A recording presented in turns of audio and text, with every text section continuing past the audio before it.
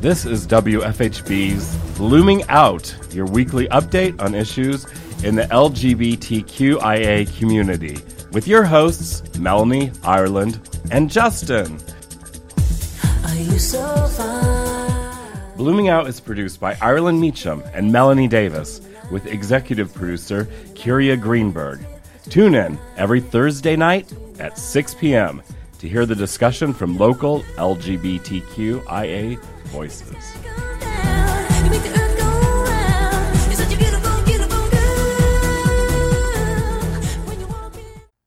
Good evening, everyone. Welcome to Blooming Out. I'm Melanie Davis. I'm Ireland Meacham. And I'm Lucas Fisher. Before we get to our show, let's catch up with the Blooming Out crew. Ireland, how was your show? I'm stressed and busy all the time. I feel like was that too loud? Sorry, everyone. Just screamed in the microphone. But yeah, that's how I'm feeling. Screaming into the microphone. How are you feeling, Melanie? With the news, I'm just about the same. Yeah. I'm smiling now, and that makes my voice sound brighter. Mm-hmm. But really, I'm screaming inside. Yeah. What about you, Lucas? Yeah, about the same. It's all the same here. Especially with the news that Melanie brought today. Mm-hmm. Yeah, there's a lot of great conversation pieces, but not very great news. Yeah. So let's dig into it. Yeah, without further ado, let's just do it. Ireland, what have you for us first? Well, I have kind of an interesting one.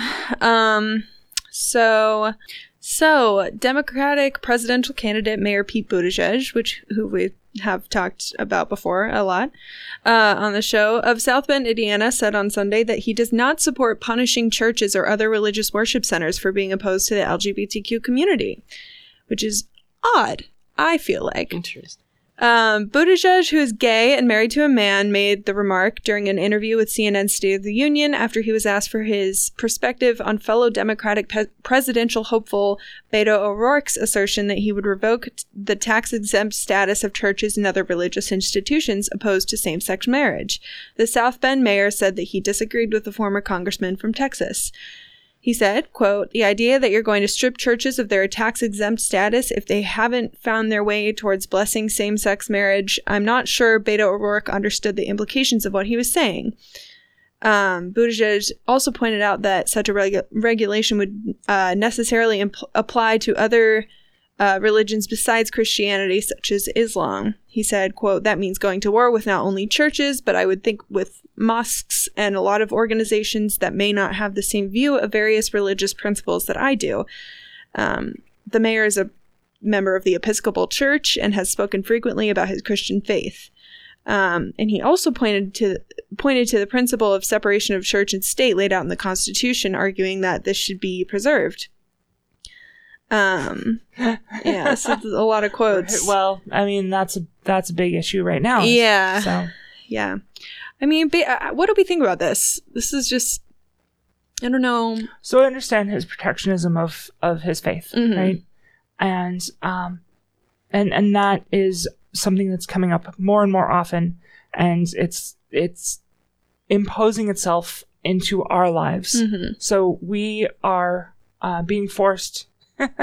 Strangely enough, this is their argument too. We're being forced to accept that they can, and this is going to come up in another article up here, but they can promote anti-LGBT policies. They can have and are. They can spread lies and disinformation that, you know, we are dangerous, Mm-hmm. and we are predators and pedophiles and all of these negative things. Mm-hmm. And yet, and also they can support organizations that go to Congress and lobby against our basic rights. Yeah. And so where is the line between church and state, right? Mm-hmm. So he's talking about preserving that break. However, the push by the religious rights and the since the 70s, right? The moral majority, Mm-hmm. all of these groups, which are kind of just spin-offs of the same movement, have been arced toward taking away basically our citizenship. Yeah. Our ability to participate fully as citizens in this country. So it's the line has already been broken, right? And where are we going to go with that? So I'm not a Beto fan. He's got his problems, but and in this, I don't think all churches necessarily, mosques or temples or any group should have necessarily their tax exempt status taken away. Yeah. It's a sketchy thing. I don't think they should have it taken away just immediately. There should be a process to review how they are moving through the political realm. And if they are exerting political pressure, well, then they're participating politically, and they absolutely should have their status taken away. I agree with that. But it shouldn't be like across the board. It shouldn't be this just knee-jerk reaction. Because, these communities of faith do good work too. Some of them do. Some of them are accepting. And it's not just about marriage. And I hate that everything for the past 20 years has been focused on, this marriage issue. Yeah. Because it's about all of these rights. Even the marriage thing was more expansive than that. It wasn't just about the right to get married. It was all of the 1,400 rights that come along with that. Right, exactly. So... And why shouldn't everyone have those rights, They're across the board. They're human rights, right? Yeah, exactly. Unless, of course, Pompeo's little group decides that they aren't human rights. Oof. So all of this is coming to a head, right? Yeah. All of these things are knitting together into one ugly, nasty sock or sweater. And I just am seeing kind of what all of this has been building up to for the past, since I was little, Yikes. And now recently with the way that rights are being rolled back, this is ever more important. Yeah, like it's not a good time to be saying something like that, really, in the wake of the religious freedom, the evidence of basically religions taking control of government. And at least influencing it. Right. It just makes me think that maybe he's trying to pander to that audience as well. Not to say that, but it feels like pandering. It does feel like pandering. That's part of his base, though. Right. Right. So he's appealing to people who are more centrist. He's appealing to people in the Midwest who are more religious than people on the coasts. And so, totally pandering, but also genuine. I feel it's genuine from his heart that this is what he feels. Yeah. And it just seems like a statement that is... It's just a little general in the sense that, religious groups should have the freedom to express themselves, but it's almost like he's taking the more emotional approach to what religion is, rather than thinking of it as a force that affects the government and affects what people think. Yeah, I feel like Buttigieg is just the face of this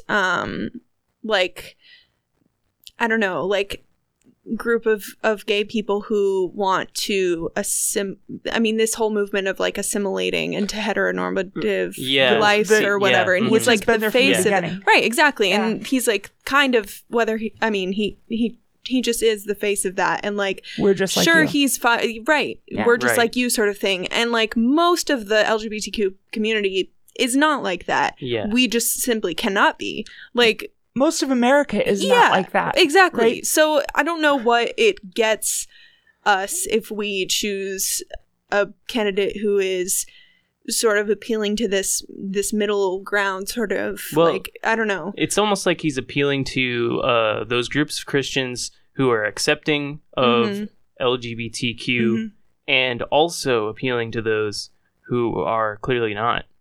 So and the Trump supporters. And the Trump supporters. Who are sitting there and trying to figure out where their allegiances lie. Right. Because this guy in office right now is not pushing... he's not embodying the Christian morals that I was taught. I don't know about anybody else, but in my church, he is absolutely anti everything that I was taught. And for them, there's a real identity crisis. You know, how do you support this guy because you feel that however you feel about him, and square that with his performance over his entire life. Yeah. Well, I also think it's interesting that there's sort of an identity crisis. I mean, probably across the board with other religions, but in Christianity, of, well, you can have like gay priests, for example, but that like it doesn't. There's just that they're trying to figure that out. Oh yeah. Which is it's weird that we're seeing that play out in the government through like the religious freedom. It's almost like their politics is taking place politically in the government. Well, it has. And so other countries, European countries, let's say, who are more secular, and that's been established in the country as they're a secular country. The churches have been fighting against that for years. But it has more of an established history in some of these places where, they look at the church and they're like, settle down, right? Here, the churches have imposed themselves upon the government. They've put themselves out there, and they're trying to influence public opinion, public policy. Yeah. And I mean, couldn't they do that another way? Like, isn't there another way to moralize your religious group without imposing yourself on the government and causing essentially violence? Well, you can't.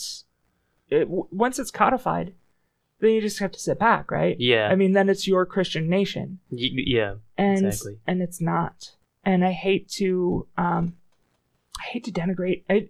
I'm using Christianity as a shorthand.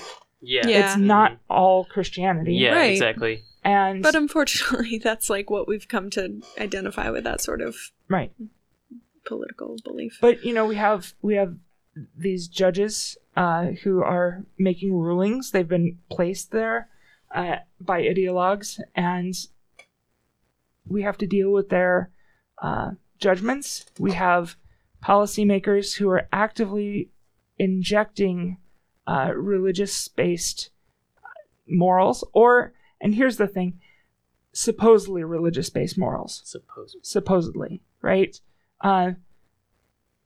Conversion therapy, that all of these make me so angry because show me where it talks about these things. About conversion therapy about in the Bible. Conversion therapy, about, bathroom rights. Bathroom rights, yeah. Yeah. Everybody went outside in the olden days. Yeah. When the Bible was written, you still squatted in a field.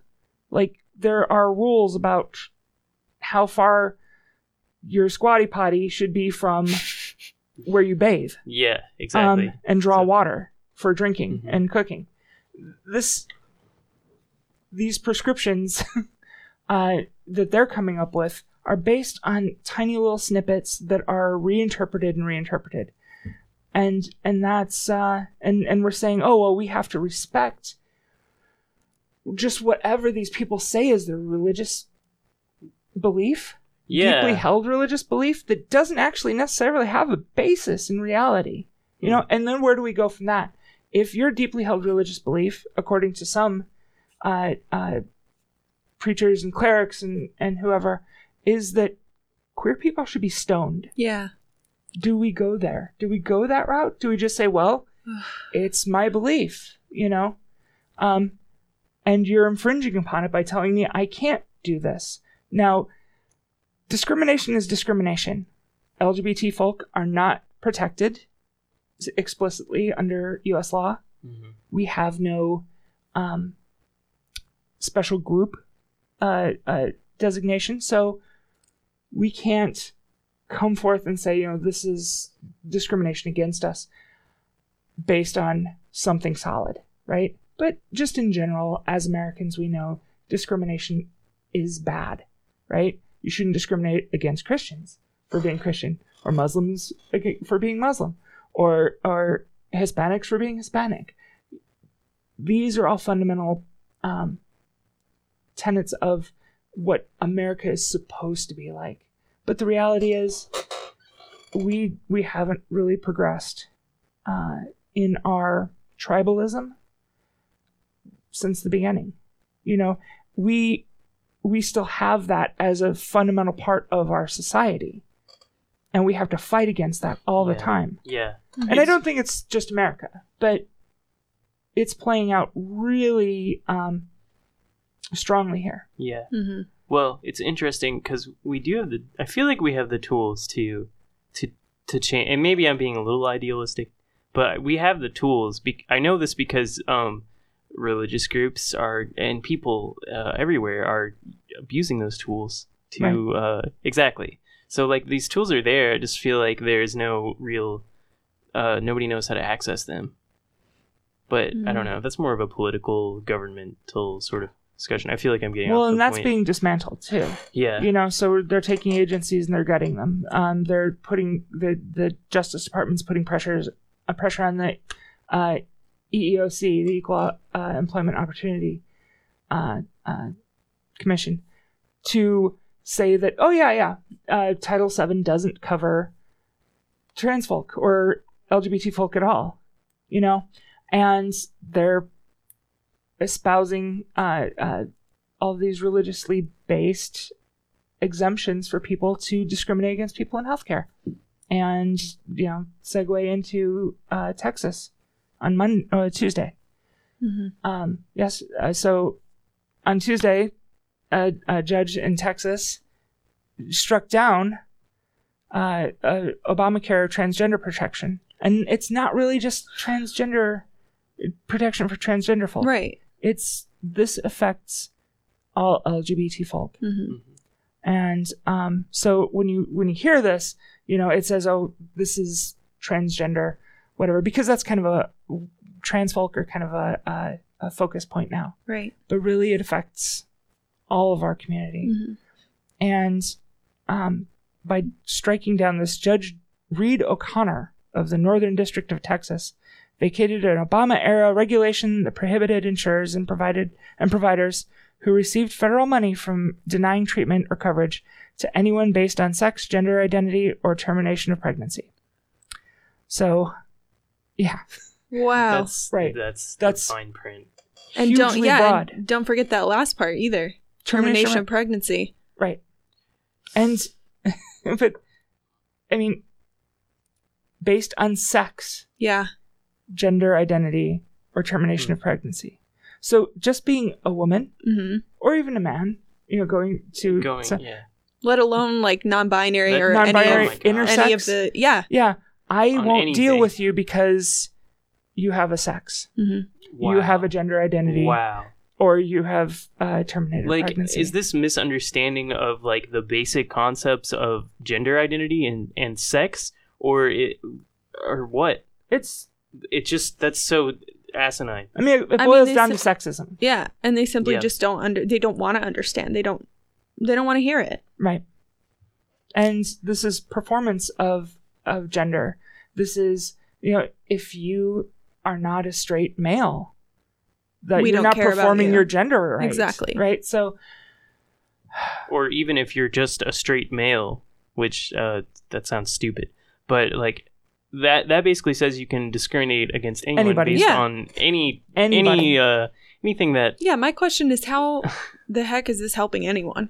How can you argue that this is helping anyone? It helps you advance an ideology where you believe that certain people shouldn't be in your society. because you believe that those people aren't intrinsically themselves, right? Mm-hmm. They don't believe in the humanity and the reality of trans folk. They believe that homosexuality, even people who believe that it is something that you can't change about yourself, just inborn, will still say, well, you can just not practice it because that's because it's a wrong. sin. So, is this along with everything else? Yeah. Is this 1930? Are we? Yeah. What in the world? Yeah. We're rocketing backward, and it's wild, folks listening out there in Radioland.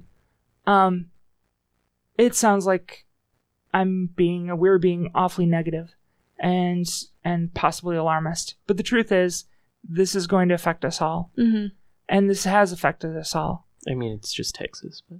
Well, no, it's a federal judge. Struck down. It's not Texas. It's not just for Texas. This is a federal deal. Oh, my God. Yeah.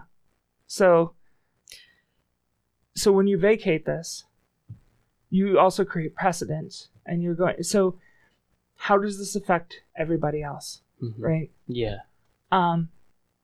Because now this guy's done this. And this might lead to... taking it up to the Supreme Court again. Mm-hmm. And so how is that going to change things? Yeah, it's and the Supreme Court arguments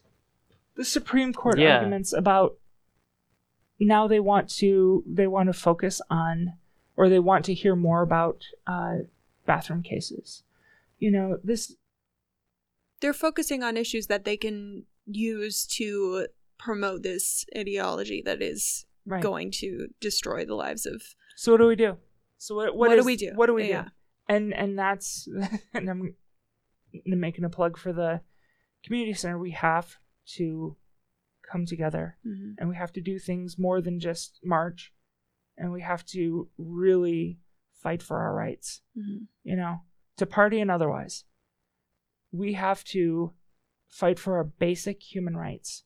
Right. We have to go to our senators. Mm-hmm. We have to go to all of our elected officials. We have to become the elected officials. Yeah, that's absolutely. Yeah, that's exactly what I'm thinking too. Yeah, there's too many of these people who believe this horrible stuff in political office. We gotta get them out, replace them. I mean, and this is such a clear example, right? Yeah, because it's written so perversely that it it leaves open so many holes. Like it allows them to basically discriminate, what were I don't know what the word was, but to not give service to anyone based on any of these. And everybody has a gender. Everyone has a sex.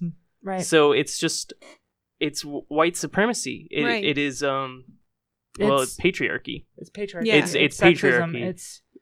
It's just messed up because it's just messed. I don't know. I'm being extremely alarmist. But no. I mean, this alarming. Is literally bring back the Aryan agenda or whatever. It's really crazy heck, because we don't need to police people in bathrooms like that. Right. It's weird. It's not a problem. It was made up. And it was a made up problem, exactly. And if you do the research, you don't even have to research too deeply.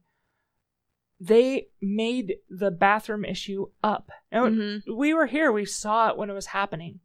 This was something that popped up. Somebody was saying, well, what about this? And the whataboutism became something that people began to fear as an actuality. Right. And oh my God, all of these people are coming into your bathrooms and they're doing... This is exactly the same thing they did in the civil rights era. Mm-hmm. This is or before, and in denying people their rights. Mm-hmm. It's what their go-to is for denying rights to human beings, whatever group is on their radar. And it's about domination. Yeah. Mm-hmm. It's about dominion. It's about keeping specific people in those places who are already in them. Which is why a man wouldn't have a problem going to the doctor and getting those services. Yeah. Because that literally what we just read is implying that there is an accepted way of going about it that is based on the person, which it's just. I mean, women, like literally straight white women, even have a hard enough time getting doctors to listen to them in the first place, and it's even worse if you're black.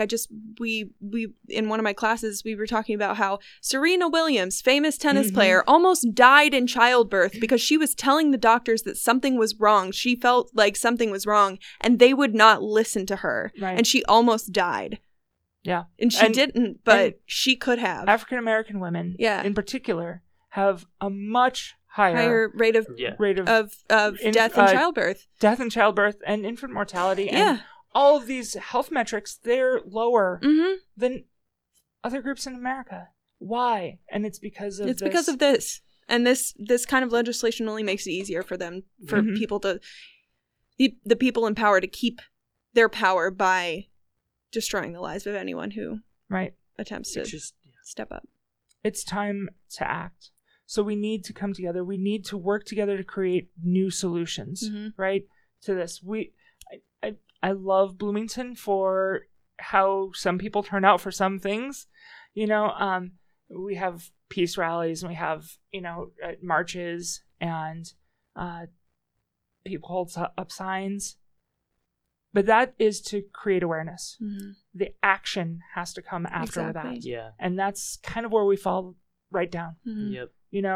With our farmers market, with anything, we fall down. We put up signs. We feel that is enough.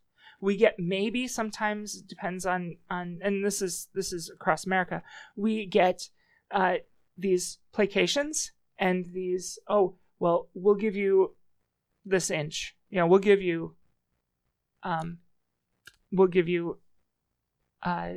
marriage equality, but we're not going to give you equality, and we're going to make that tenuous. So, if the Supreme Court vacates Obergefell, how do you say that? I don't know how to say the name, but if they vacate that, where are we? We're right back to nothing. We did 20 years of activism for something that we don't have an actual law to say that we are. That was an interpretation. Yeah. But we need some written. It needs to be enshrined. We need the Equal Rights Amendment, right? Exactly. And we need it now. And why hasn't it been passed in all of these years? That's 50 years. Yeah. That it's been rolling around. Why hasn't it come to fruition? I mean, there is no reason other than people want to maintain power over others. Yeah. Well, and I just, the government seems like a thing that does its own thing, and this is me speaking as like a young American, I guess. But it seems like the government takes care of itself, but like people really need to stand up and pay attention to it. As hard as it is, like when I first started like trying to understand the government, it was an uphill battle. But I really think it's over exaggerated how complicated it is to an extent. Like you people should try to hold offices, and there really isn't, like, you don't really need experience. You just need to like reclaim what structure of government that we have. Right. I think there's a misconception that you need to, have all this training and go to school and stuff for this. But the most important thing is to just try. Just get elected. Just run. Just run. Just run. Just like... Which just sounds so absurd. But it's true. There's so many people that get elected that have no experience whatsoever. And it's because they have a good message and they know... the people that got elected didn't have experience, right? Exactly. You don't get experience until you're there. Right. And then you gain it. And Mitch McConnell's been in... he's... Ugh, I can't even. I mean... But he's been there 33 years, right? Term limits are a very important thing, too. We need to make sure that there's a turnover. He is one of the worst people in the government right now as far as, like, letting any kind of progress happen on anything. And we need to turn that over. We need to get people in who are really aligned more with a more open idea of America, not straight, white and male, frankly. Yeah, really. So it's everybody. I just think, I don't know, we need more than anything to defragment our communities and defragment the culture. Right. Defragment? I really mean it. Oh my God. I used to watch computer defrag all the time. Yeah, that's what I was thinking of that. Because all those pieces are out there. Yeah. They need to come together. People have given up. Government doesn't reflect us. So they've given up on government. I really relate to that. We still are affected by them every day. Well, it's just like the outrage is coming from my privilege as a white man. My outrage is one of the main reasons that's caused me to give up. But I've recently, why give up? I don't know. I mean, they haven't given up on us, right? Yeah, exactly. They seem to have endless energy, so we got to match that same energy. Right. Yeah. And get out there and register and vote. And I need a drink right now. Yeah. We should take a break. Of pop. We'll take a break. Soda down here. I won't drink on the air.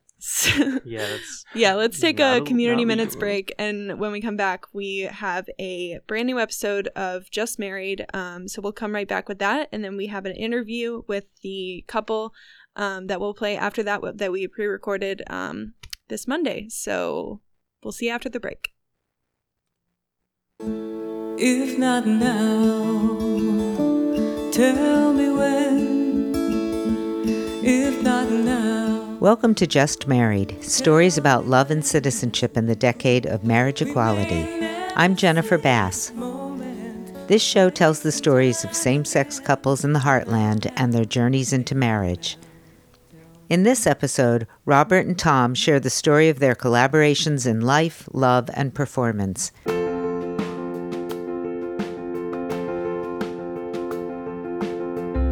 So I've been studying voice for 3+ years now, and we are performing on Wednesday nights at the Back Door in drag. And my little character is named Tipsy Teasdale, and his is called Tootsie Teasdale.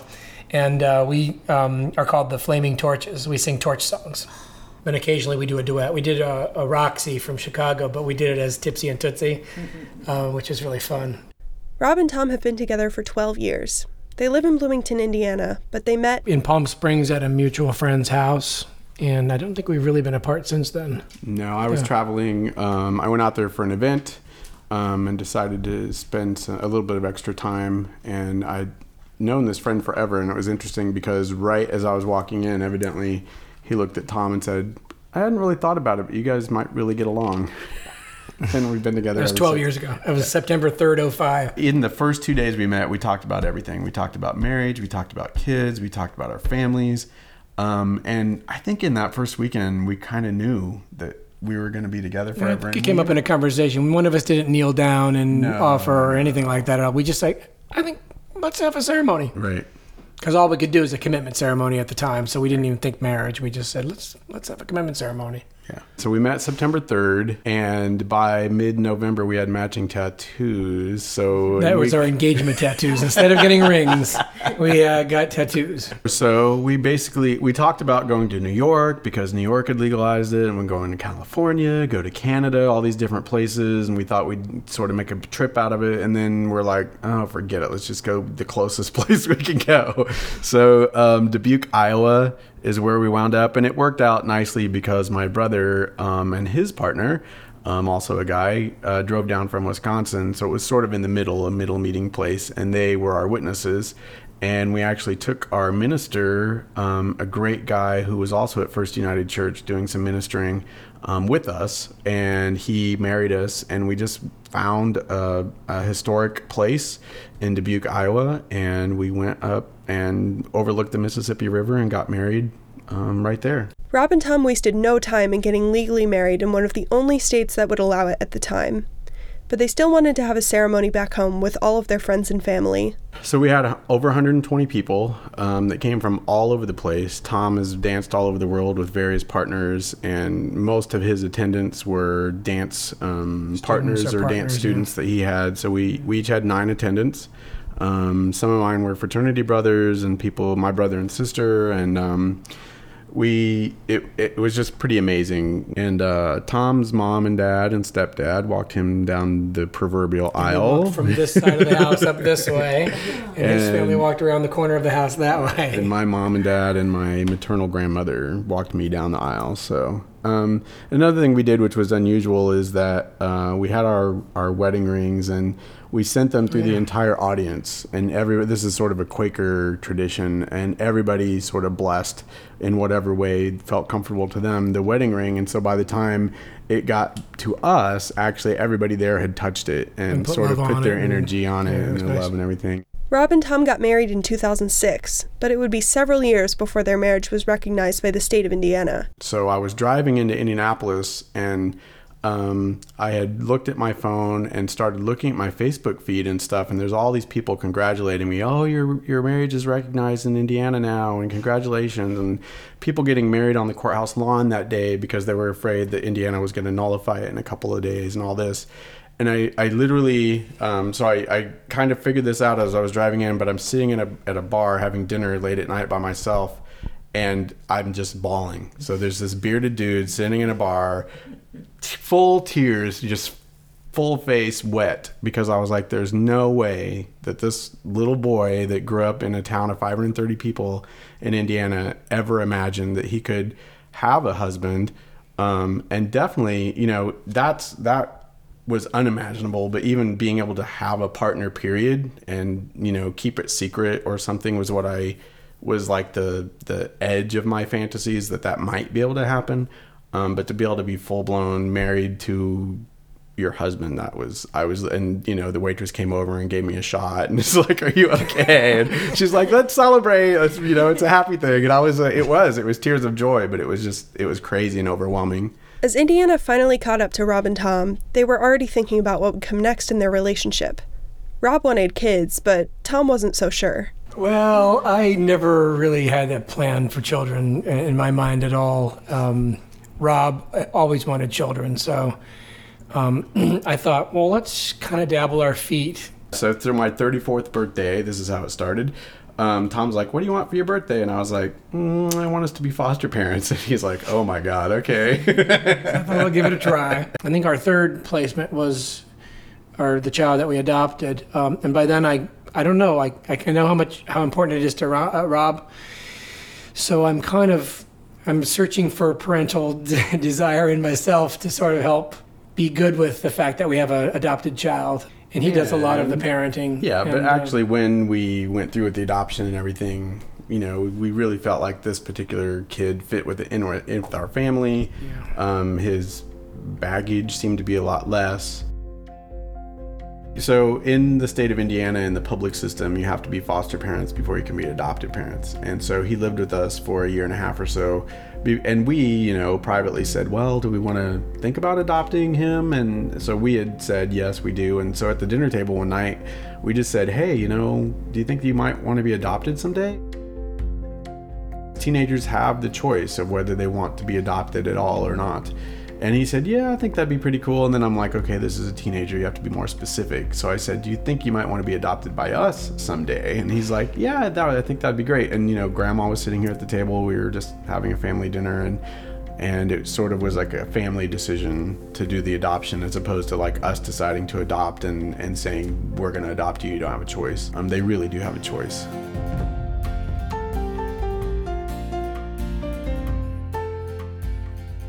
Nothing about Rob and Tom's relationship has been traditional, but that's just the way they like it. I almost think that we're more committed and that we have something stronger, because I think that we had to work at it harder, right? Heterosexual people, they're expected to get married, they're expected to have kids, they're expected to have a job. I don't know, I didn't have those expectations for myself because I didn't think I would be able to get married. And I think that we had to sort of work harder at convincing people that it was okay and even convincing ourselves that it was okay. Yeah, I feel like the fight to become able to have the right to marry somebody makes us value it incredibly. It's so new. It's a new toy, sort of, or it's a new experience that we've struggled really hard to earn. And I think there's a little more value to it for that. I don't think we're ready to just throw things away.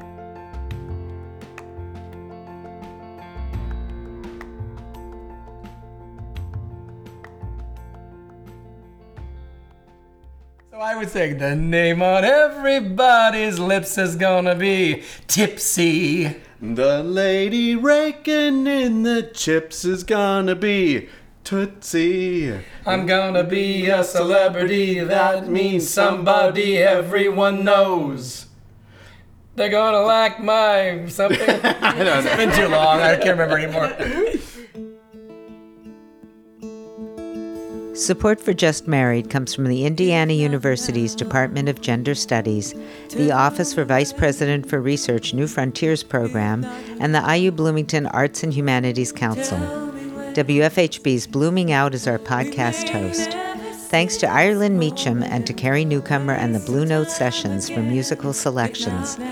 Listen to Just Married podcasts on wfhb.org/just-married or find us on Facebook at Marriage Equality Heartland. If not now, tell me when. If not now, tell me when. All right, welcome Robert and Tom Finkslater to the studio. Thanks for being here, guys. Thanks for having us. Thank you. Yeah. So that was a great piece to work on. I really liked it.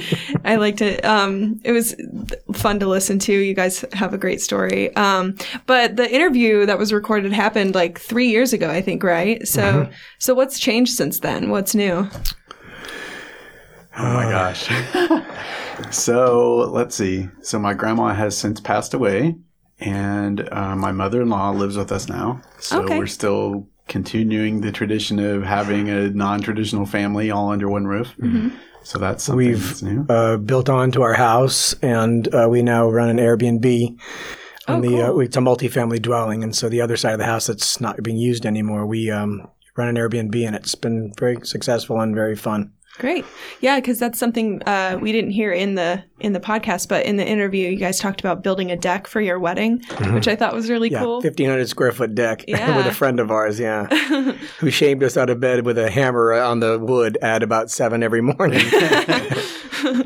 Yep. So, and Tom now teaches and works out of our home too. So part of the build was so that one of us would be home all the time with Grandma and my mother-in-law, Patty. And so it just made sense for Tom to work out of his home since I work at IU and can't really be home. Mm-hmm. So in the new build, we have a little hair salon area for me, as well as a big open ballroom that I can teach in. Oh, nice. So it's pretty cool. Awesome. So are you guys still performing at the back door or anywhere? I performed on the Wednesday of Halloween. Is that the 30th? I think it's the 30th. I think, yeah. I'll be in that Halloween show, and I'm looking forward to it because I've been working with Cardinal Stage quite a bit. I've done 3 shows in a row with them. Indeed. And so I haven't had many opportunities to find free time to go out and perform. So I'm excited to do it. Cool. And I haven't technically been full on Tootsie Teasdale for over a year. Yeah. This is Robert speaking now, but I have emceed a whole lot of different things. Mm-hmm. So I emceed the Lumiere Ball, and Tipsy, my counterpart, made an appearance there. She was fabulous. She was a model. That's Tom. Yeah, a half-hour set, if you can believe that. Yeah, that was her first time singing by herself for like more than a 3-minute performance. Yeah. Oh, wow. It was amazing. And then Tipsy turned around and also did a performance at Spencer Pride, which was even longer. It's an hour. Oh, yeah. I saw that. Yeah. I was there, actually. Fabulous. Cool. So I've been doing more of emceeing around town, and I kind of turn on a little bit of Tootsie for that. I also emceed the Quarryland Men's Chorus Cabaret and Cabernet last March.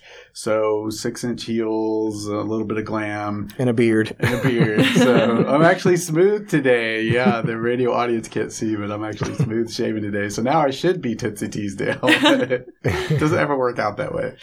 So what have been some of your favorite performances that you've done as Tipsy? I just did a show Saturday. It was called The Wayward Buns Show. It was about this TV series called Supernatural, and you had to somehow tune into that. And I did a Rowena McLeod song, and then I turned around and became a creature and did a Creep.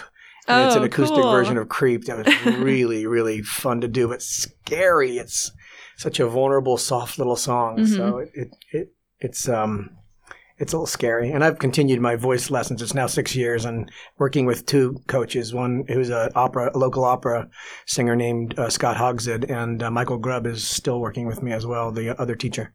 Cool. And we're looking forward. There's an international music festival. Tom rejoined the men's chorus that I've been a part of for a long time. And so we get to sing together. We actually sing the same part as men, typically as Robert and Tom. But our director reached out to Tom and said, "Hey, I really want you to do this number on our winter concert in December, and I want you to sing How the Grinch Stole Christmas, but as Tipsy Teasdale." So Tipsy will be making an appearance with the men's chorus, which I think is fabulous. And then who knows, maybe at this International Music Festival next July, maybe Tipsy will get to make an appearance. Yeah, there's a little show at the opening of it called the Stiletto Showcase, and I'm waiting to be able to get an application to see if I can perform in that. It'll be a lot of fun. Awesome. Maybe Tootsie will make an appearance there. Yeah. Great. So one of the stories that I didn't include in the podcast, but I thought was really interesting, was that you guys actually had 3 marriages. So the third one was, we talked about the one in Iowa and the one with your family. And then there was a third one here in Bloomington. Can you tell me about that? Yeah, it was actually pretty fantastic. We found out a year or two after they started, Bloomington Pride were doing these flash mob weddings, and it was part of their Pride Film Festival, which happens in January. And the local mayor and local clergy would be up on stage, and the very first time they did it was a true flash mob. They had a couple of sort of ringer couples in the audience who they knew were going to come up, but they invited anybody from the audience who wanted to get married as a couple to come up, and they had sort of a faux wedding, but it was full on, justice of the peace, clergy, that kind of thing. And so we participated in that the third year, and it was really special. It started out with the men's chorus. Again, I keep talking about the men's chorus, but the men's chorus was singing. Tom came out and did a solo number with us dancing, and then he pulled me out of the chorus, and we did a duet dance number together, and then we ended up staying on stage for the flash mob wedding part of that too. So that was our third and final wedding. This was at the Buskirk Chumley, yeah, for the Pride Film Festival. It was great. I don't remember when, but probably 2015. I don't remember. That's awesome. So since you were married 3 times before it was technically legal and recognized by or federally, so what was the process once it became legal of getting legally married? Did you have to do anything with paperwork? I'm just kind of curious as to how that process works. Yeah, for sure. We had to have new Social Security cards issued, and we hyphenated our name, so it's Pink Slater. It was officially Pink Slater. And what else was there about it? What was really interesting, too, is that there was sort of this panic among same-sex couples in Indiana, because when the federal government finally recognized it, the state government of Indiana had to catch up because they weren't recognizing it, and now they had to. And so most of the same-sex couples in Indiana received these huge tax bills from the state of Indiana because they were retroactively looking at tax statements, and the computer was generating these tax bills based on the fact that we were married, when in fact, when we all filed, we had to do it singly. So we had a federal filing, and then we had to take that federal filing but break it apart into 2 individual state filings because the state of Indiana didn't recognize it. It was quite the shit show. Sorry. So when the state of Indiana finally had to, nothing reconciled in their computers. The computer was going, this does not compute. Yeah. And so a whole bunch of couples received these tax bills for like $45,000, all this kind of stuff, because it was adding on penalties and all that. And the state pretty quickly sent out a statement saying, no, this isn't correct. You're not going to owe any money. We just have to get our computers to catch up with what's happening. That's wild. Kind of scary. It sounds like a lot of hoops you have to jump through. Yeah. So we always ask just married guests this. So when you got married for the first time, did things feel different for you, like immediately? Like some people talk about there's that feeling that things just change, no matter if you've been together for years and years and years, or if you've just, if you weren't together for that long before you got married, kind of like you guys. What changed? What was the biggest part of your life that changed? Honestly, for me personally, I don't feel like anything changed. I already felt married before 3 days after we met, I felt married. So yeah, it didn't change really for me. And for me, it was interesting. So to put it in perspective, so we got married in 2006 with 120 people or so, and that's what we considered our wedding. And then in 2012 or 13, we were legally wed in Dubuque, Iowa, but it didn't mean anything. And then somewhere in there, we also had the faux wedding at Buskirk Chumley. And I think for me, that very first wedding in 2006, what changed was that you weren't only telling your partner that you wanted to be with them, but you're telling all these other people too. And so for me, it created this immediate support system of friends and family that you could go and talk to and say, you know, Tom and we're thinking about doing this. And they understand that you're going to be together forever. And so they're able to talk about things with you in a different way than maybe they might talk to you if you're just talking about a boyfriend or a girlfriend. Right. Yeah. Yeah. And I will say that having my parents all be there and my sister attend, who was a Pentecostal and is still a Pentecostal in Rhode Island, I have to say that was that acknowledgement, and I did feel a lot of joy for feeling like my whole family was on board and behind it. Yeah, that's amazing. That's kind of the ideal situation. Yeah, in fact, right? we were doing most everything ourselves because we were sort of wired that way, and all of our attendants were helping us prepare for the wedding. And at one point, my sister just grabbed us both by the arm and said, "Go take a shower and put your suits on. It's an hour away." And so we both took a breath and went, oh. So it was really cool of my sister to sort of be watching out for us. Yeah, that's great. So I'm just curious, what are some of the best things and maybe some of the worst things about being gay and married in the Midwest, even today? One of the things I feel happens all the time when we'll walk down the street and Rob will take my hand and I'll let him hold it for a couple of seconds and then I'll let go because, a bashing is not out of the realm of possibility. Right. Just for being who you are, even though it's not very likely in Bloomington, but there are a lot of college kids that come from all over the world and other states to attend college, and they may have been raised differently and may act differently. So I don't know. That's it for me. I think it's very interesting. When Tom first came to Bloomington, we could not go out anywhere without me knowing somebody because I've lived in Bloomington since 1989 and he moved here in 2006. So it sort of drove him a little crazy that, everywhere we went, somebody around knew us all the time. And now we walk into places, and because he's involved in Cardinal Stage and with Spencer Pride and, events all over Bloomington, people know him sometimes and they don't know me. And I think that's one of the... A little revenge there. For me. I think that's one of the nice things about the Midwest is that it's sort of this... I'm going to age myself, this Cheers mentality, the Cheers TV show where you walk in and everybody knows your name. It's kind of nice to go places and have people to chat with or just be recognized or, be able to give someone a hug. And so that's what I like about the Midwest and the small town atmosphere. And Bloomington is a small town with sort of this big culture. And exactly. So it's nice to be able to go to lots of different events and be able to eat out at lots of different ethnically different foods and things like that. So those are now that I've settled in here, it doesn't seem unlike a big city. It's just that it's a wonderful small town that has a big city feel in the terms of cultural things and mindsets.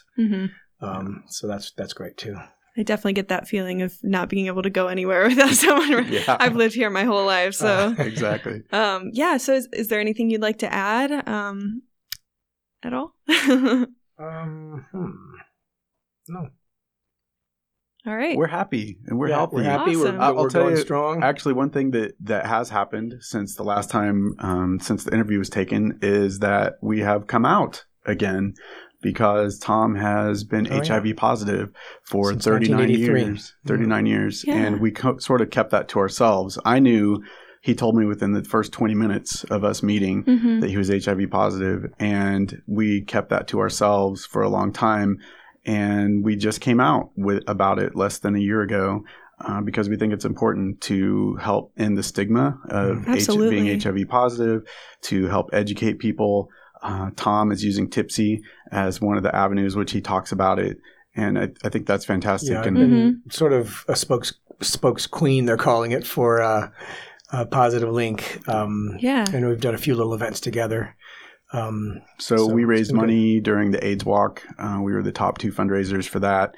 And we were very out about it in all of our Facebook posts and Twitter posts and all that, and helping raise money that it doesn't just affect other people. We're not just walking for other people, that it has affected us as well.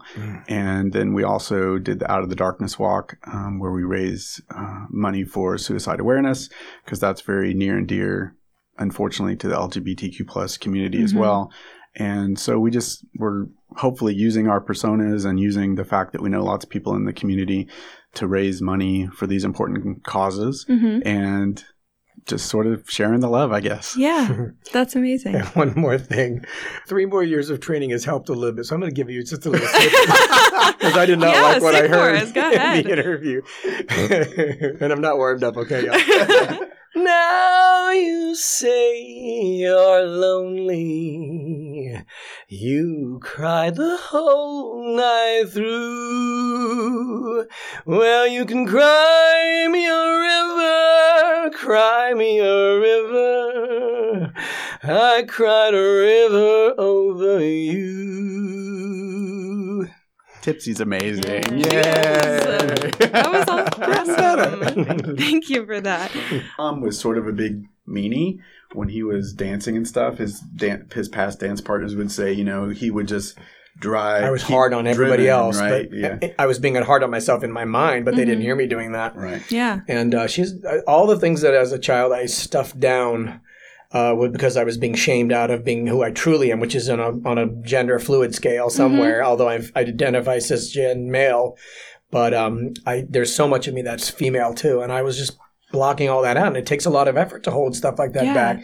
And so I got short and sharp with people. So Tipsy is really way more comfortable as a human and in crowds. I don't get panicky anymore. So it's been amazing. I'm super surprised that we sang during the original interview, and Tom would never do this typically. But Tipsy has helped soften him out and made him balanced me. It just balanced me. So we should have put that in there, but oh well. Well, congratulations on coming out. Thank you so much for being here. We really appreciate it, and it was a pleasure to work on your It was our pleasure. Yeah. Thank you very much. It's fantastic that Bloomington does things like this, and we can't wait to listen to it. Great project. Yeah.